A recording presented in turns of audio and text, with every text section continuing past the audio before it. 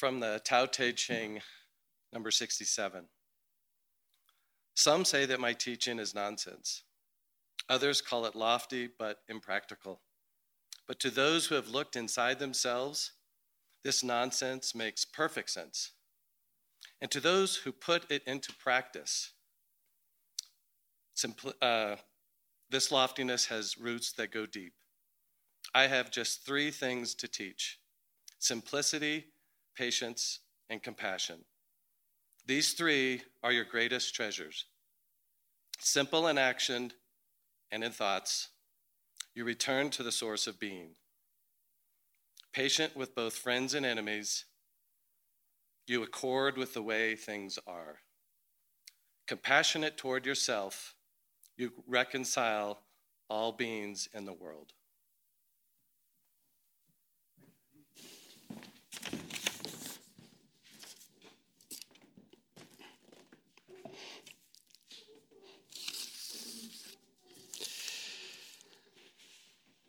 This is a bit of a mini-series. We had 1 week last week and 1 week this week. Last week we looked at the weaknesses that each of us have that make us vulnerable to error, making mistakes through operating out of our weaknesses rather than being aware of the weaknesses that we have and transforming them.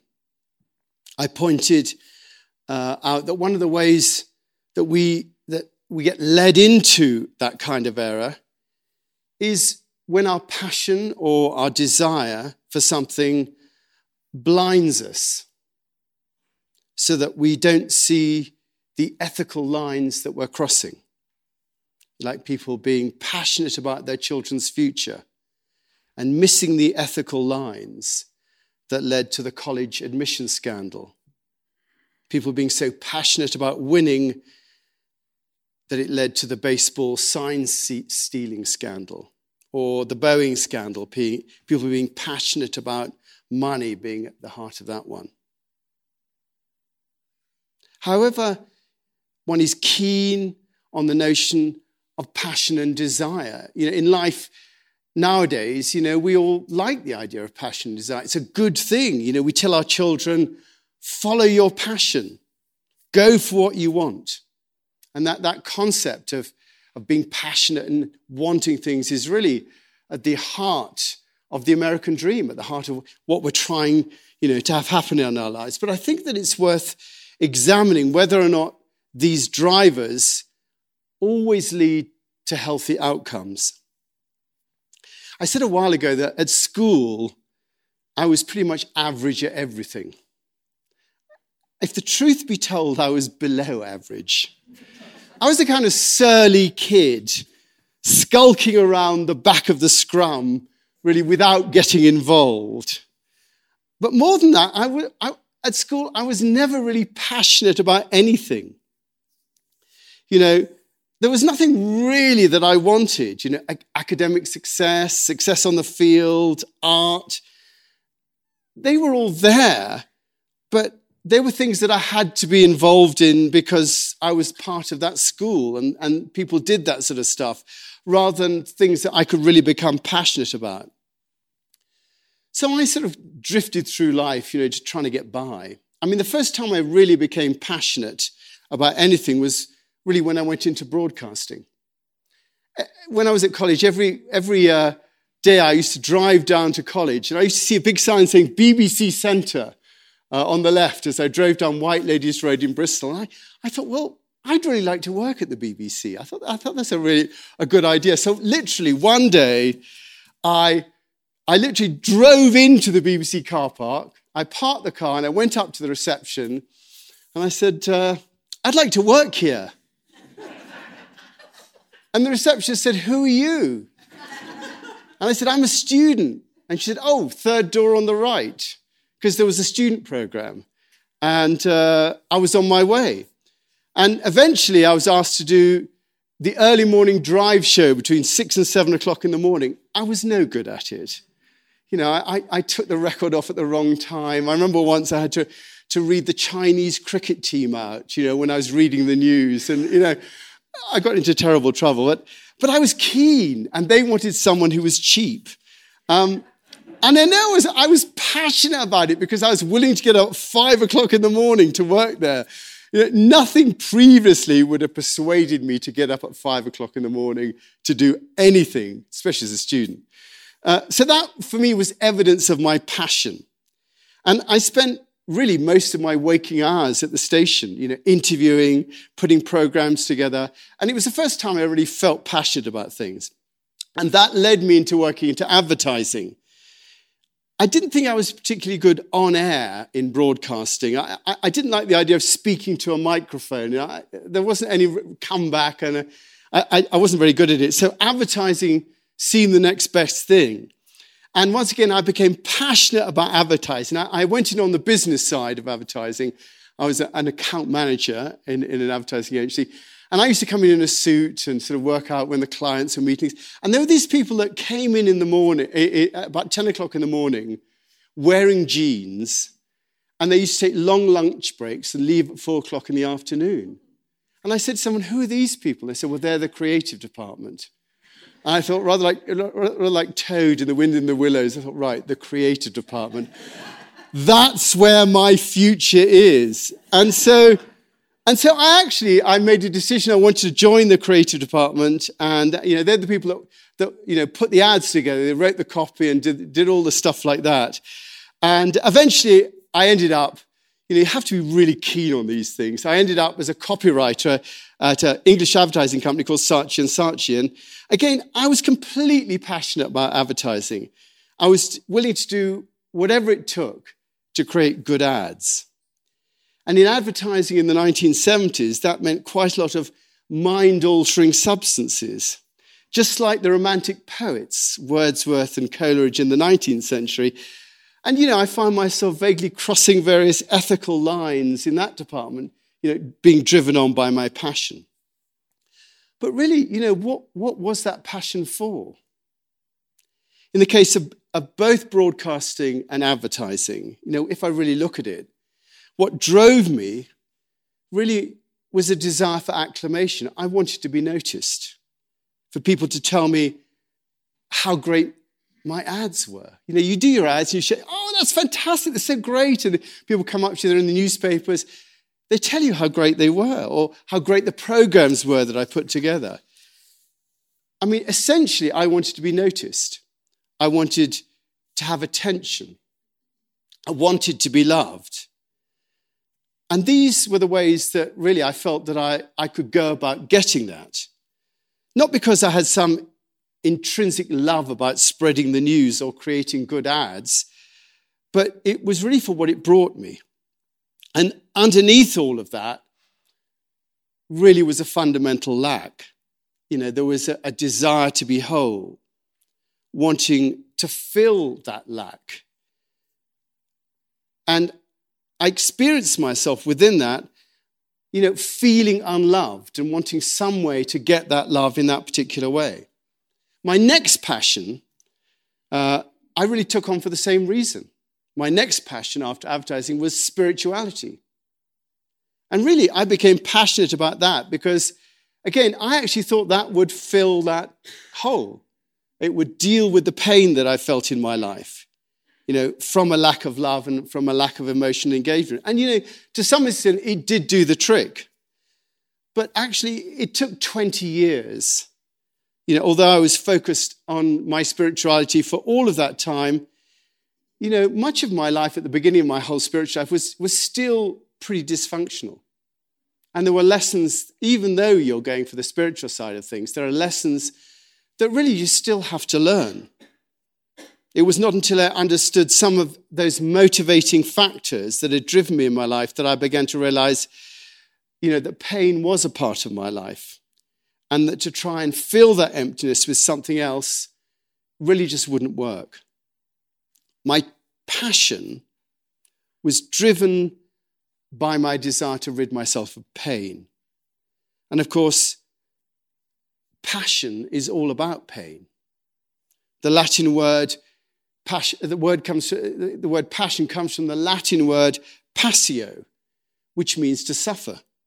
And the nature of passion is all bound up in the nature of pain. And in my case, I was willing to take the pain of getting up at 5 o'clock in the morning and all the work and pain that went into creating to actually avoid the greater pain in my life that was a function of that experience of emptiness. And that's why I think we have to be really careful about the nature of passion and desire. You can see it really in the whole area of erotic love. Eros, erotic love, is about wanting something. Love, actually, that erotic love, that wanting something, there can actually be a pain at the center of that we want to get rid of.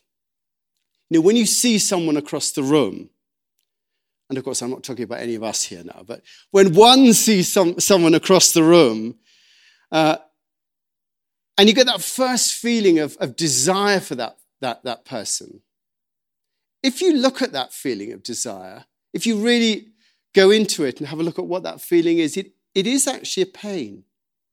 The feeling of desire is a pain. And to some extent, when we look across, we feel that pain and desire, and we want to assuage that pain. And so we go over and we make our play, and that desire often comes from that. Now, we might say that that's the pain of desire. But actually, what we have is a pain that sometimes we relate to desire. But it might be another pain. It could be a pain of emptiness that both of us share, and we see the other person as a way of actually getting rid of the pain that we feel. So again, we make our play. And we have to look at really what's driving us in these situations. In either case, pain's involved, and there's a desire to get rid of that pain. And that whole process ends up in a feeling of the pain going away to some extent. But then it does come back again. The key thing here is that I think both our desire and our passion mustn't go unexamined. As likely as not, both passion and desire that we have are related to something deeper, something maybe that we're compensating for, something that implies a lack of wholeness. Because as Meister Eckhart, the 13th century mystic, his perspective that in life, spiritually particularly, we want for nothing. The one who is open to God, Meister Eckhart says, is the one who lives in true poverty. Living in true poverty is being completely open to anything that comes in our life. We live in that poverty, and therefore we're not trying to get something. We live in a poverty that just receives out of that poverty. And Eckhart says one who is poor is one who wills nothing. He's not trying to get something to happen. Eckhart says, so long as a person has his own wish to fulfill, even if that is a desire to satisfy God's will, he says, whatever your wish is, he's not saying, your wish for a Lamborghini. He says, even if your wish is to serve the poor or to satisfy God's will, if you have a fundamental wish, then he says that person is not truly poor. He says, for a person to be truly poor, she must be as free of their created will, that will that they want to make things happen. He must be free of that created will as when they did not exist. That emptiness, there's no will before one existed. And I'm not sure if you get the idea, but Eckhart is saying that all willfulness of any kind is a substitute for the acceptance that is at the heart of an experience of serenity and equanimity. All willfulness, all desire, all wanting something to happen of any kind is a substitute for the acceptance that's at the heart of an experience of serenity and equanimity. His idea is that the perfect state is when one realizes that spiritually one wants for nothing. I mean, I have to say that This is after you've got enough food to eat, make sure no one's chasing you. You know, obviously, if you're in an unjust regime and situation, you know, you've got to get out of it and all that sort of stuff. But when we're here in a situation and we're looking at how we develop our experience of our ability to love, when we're in that situation, we have to realize that in our lives, spiritually, we want for nothing, that the universe is full, present, and abundant in our lives.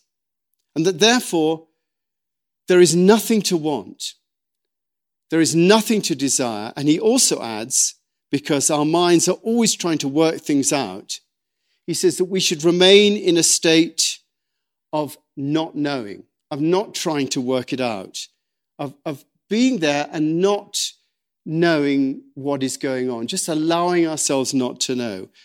Wanting for nothing, willing nothing, and knowing nothing. He describes this as the meditative state, that when you're in meditation, that's how you should be.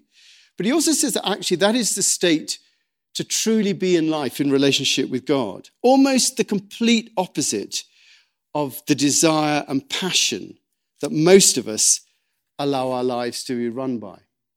And that stanza from the Tao Te Ching, number 67, it says, just a part of it, it says, I have just 3 things to teach. Simplicity, patience, and compassion.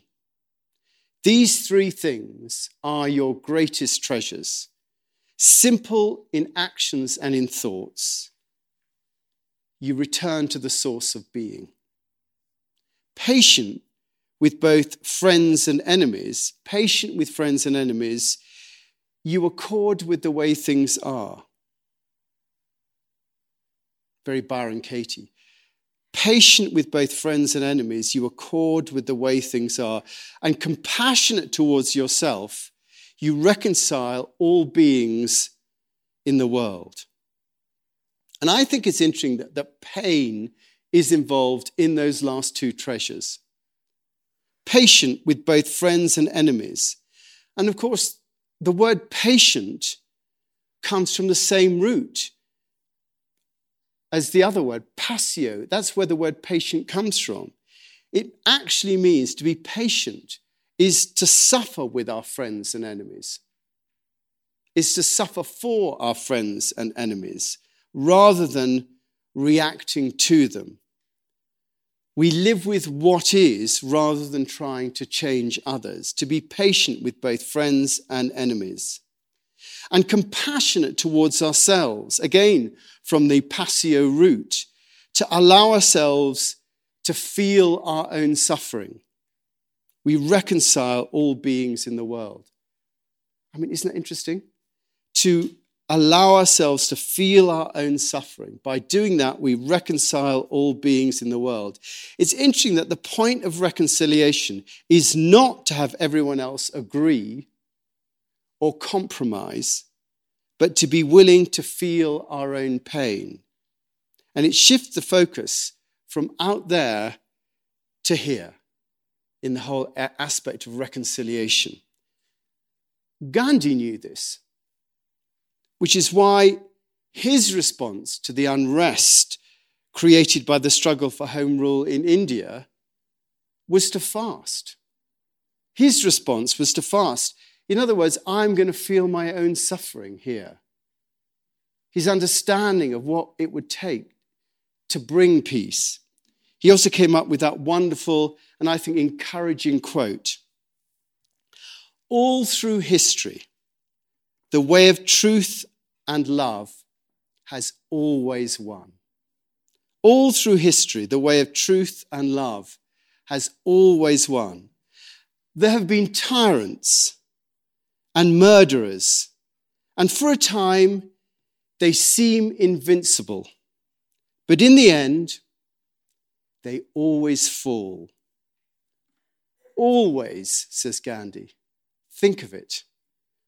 Always. I think that's so encouraging.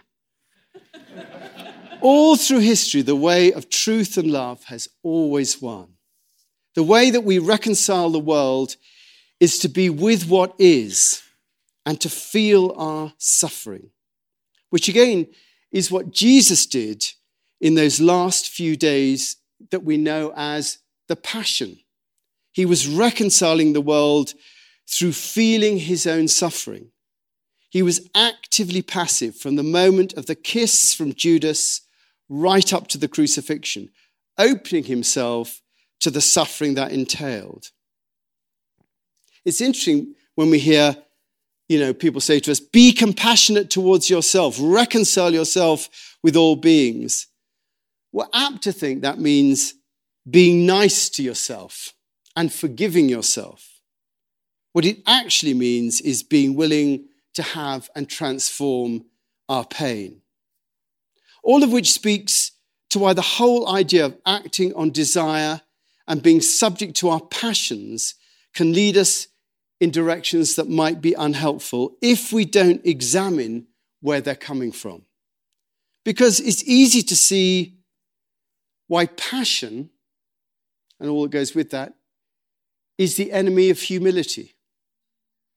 You can see that passion is the enemy of humility, that poverty that Meister Eckhart spoke about. The humility is often the reverse of the passion that most of us express and feel. Passion drives us on. It makes us feel right. It gives us agreement to the direction that we're forging and doesn't ask us to examine our motives too carefully. Instead, we're asked to love, to give of ourselves with no expectation of a return.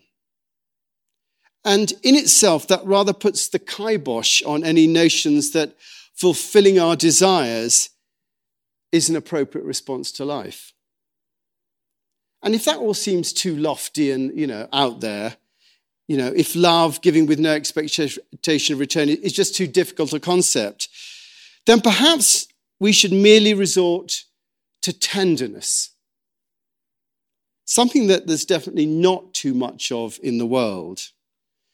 Unlike passion, tenderness does include aspects of humility. And it can lead us to love if we feel that love is too difficult to express. Do you know, there's a vulnerability in tenderness that includes being patient with both friends and enemies and being compassionate towards oneself.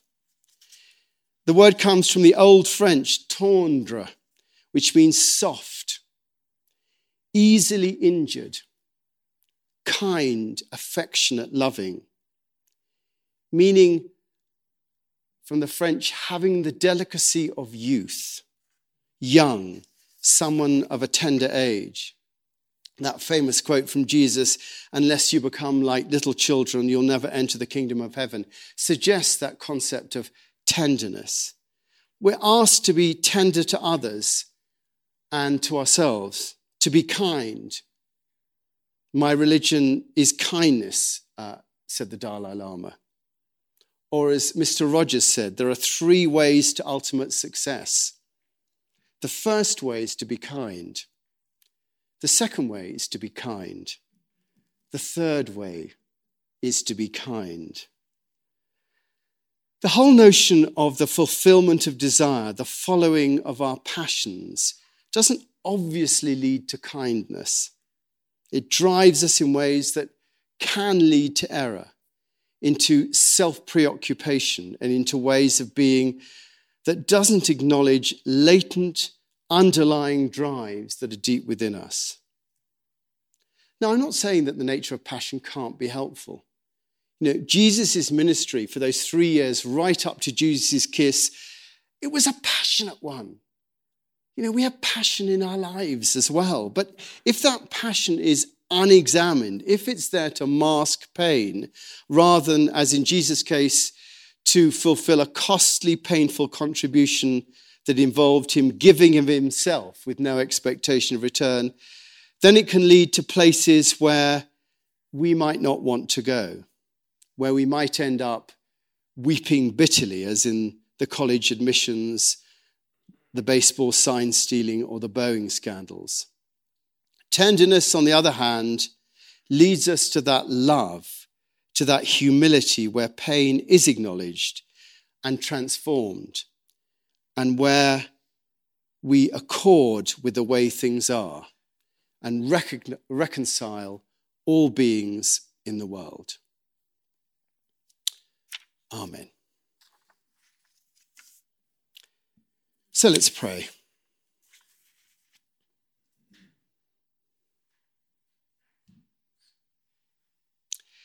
We do pray for that sense of tenderness and compassion in ourselves, in our leaders, in all those around the world that have influence. We pray a sense of love, a sense of compassion, a willingness to be vulnerable. And we pray that in the world, these emotions, these things may influence those in authority. Pray for those in war zones at the moment, all the difficulties that involves. Those in prisons, in unjust regimes, those in unjust relationships.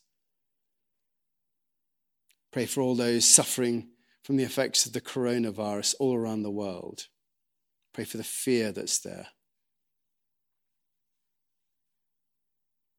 Pray for those who are homeless, those who are hungry.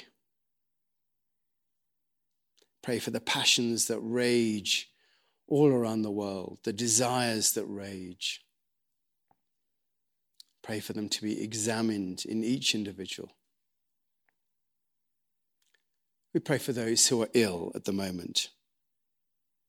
Particularly in our community, we pray for Rita Hunter, for Heather Morrow, for Brett McKenzie, David Harrod, Petra Krimmel, Marianne Boltz, Jim Stark, Dorian Home. Particularly pray for Karen Friedberg, who's going for hip and back surgery on Tuesday.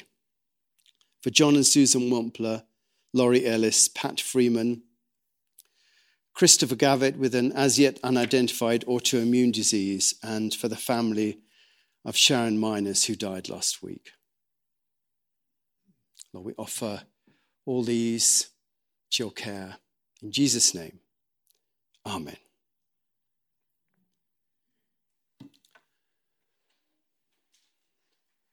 Thank you for listening, and thank you for being here. And we're going to pass around the plate now. I just want to thank you in advance for your contribution. We really appreciate what you give and what enables us to carry on here at the Aspen Chapel. Thank you.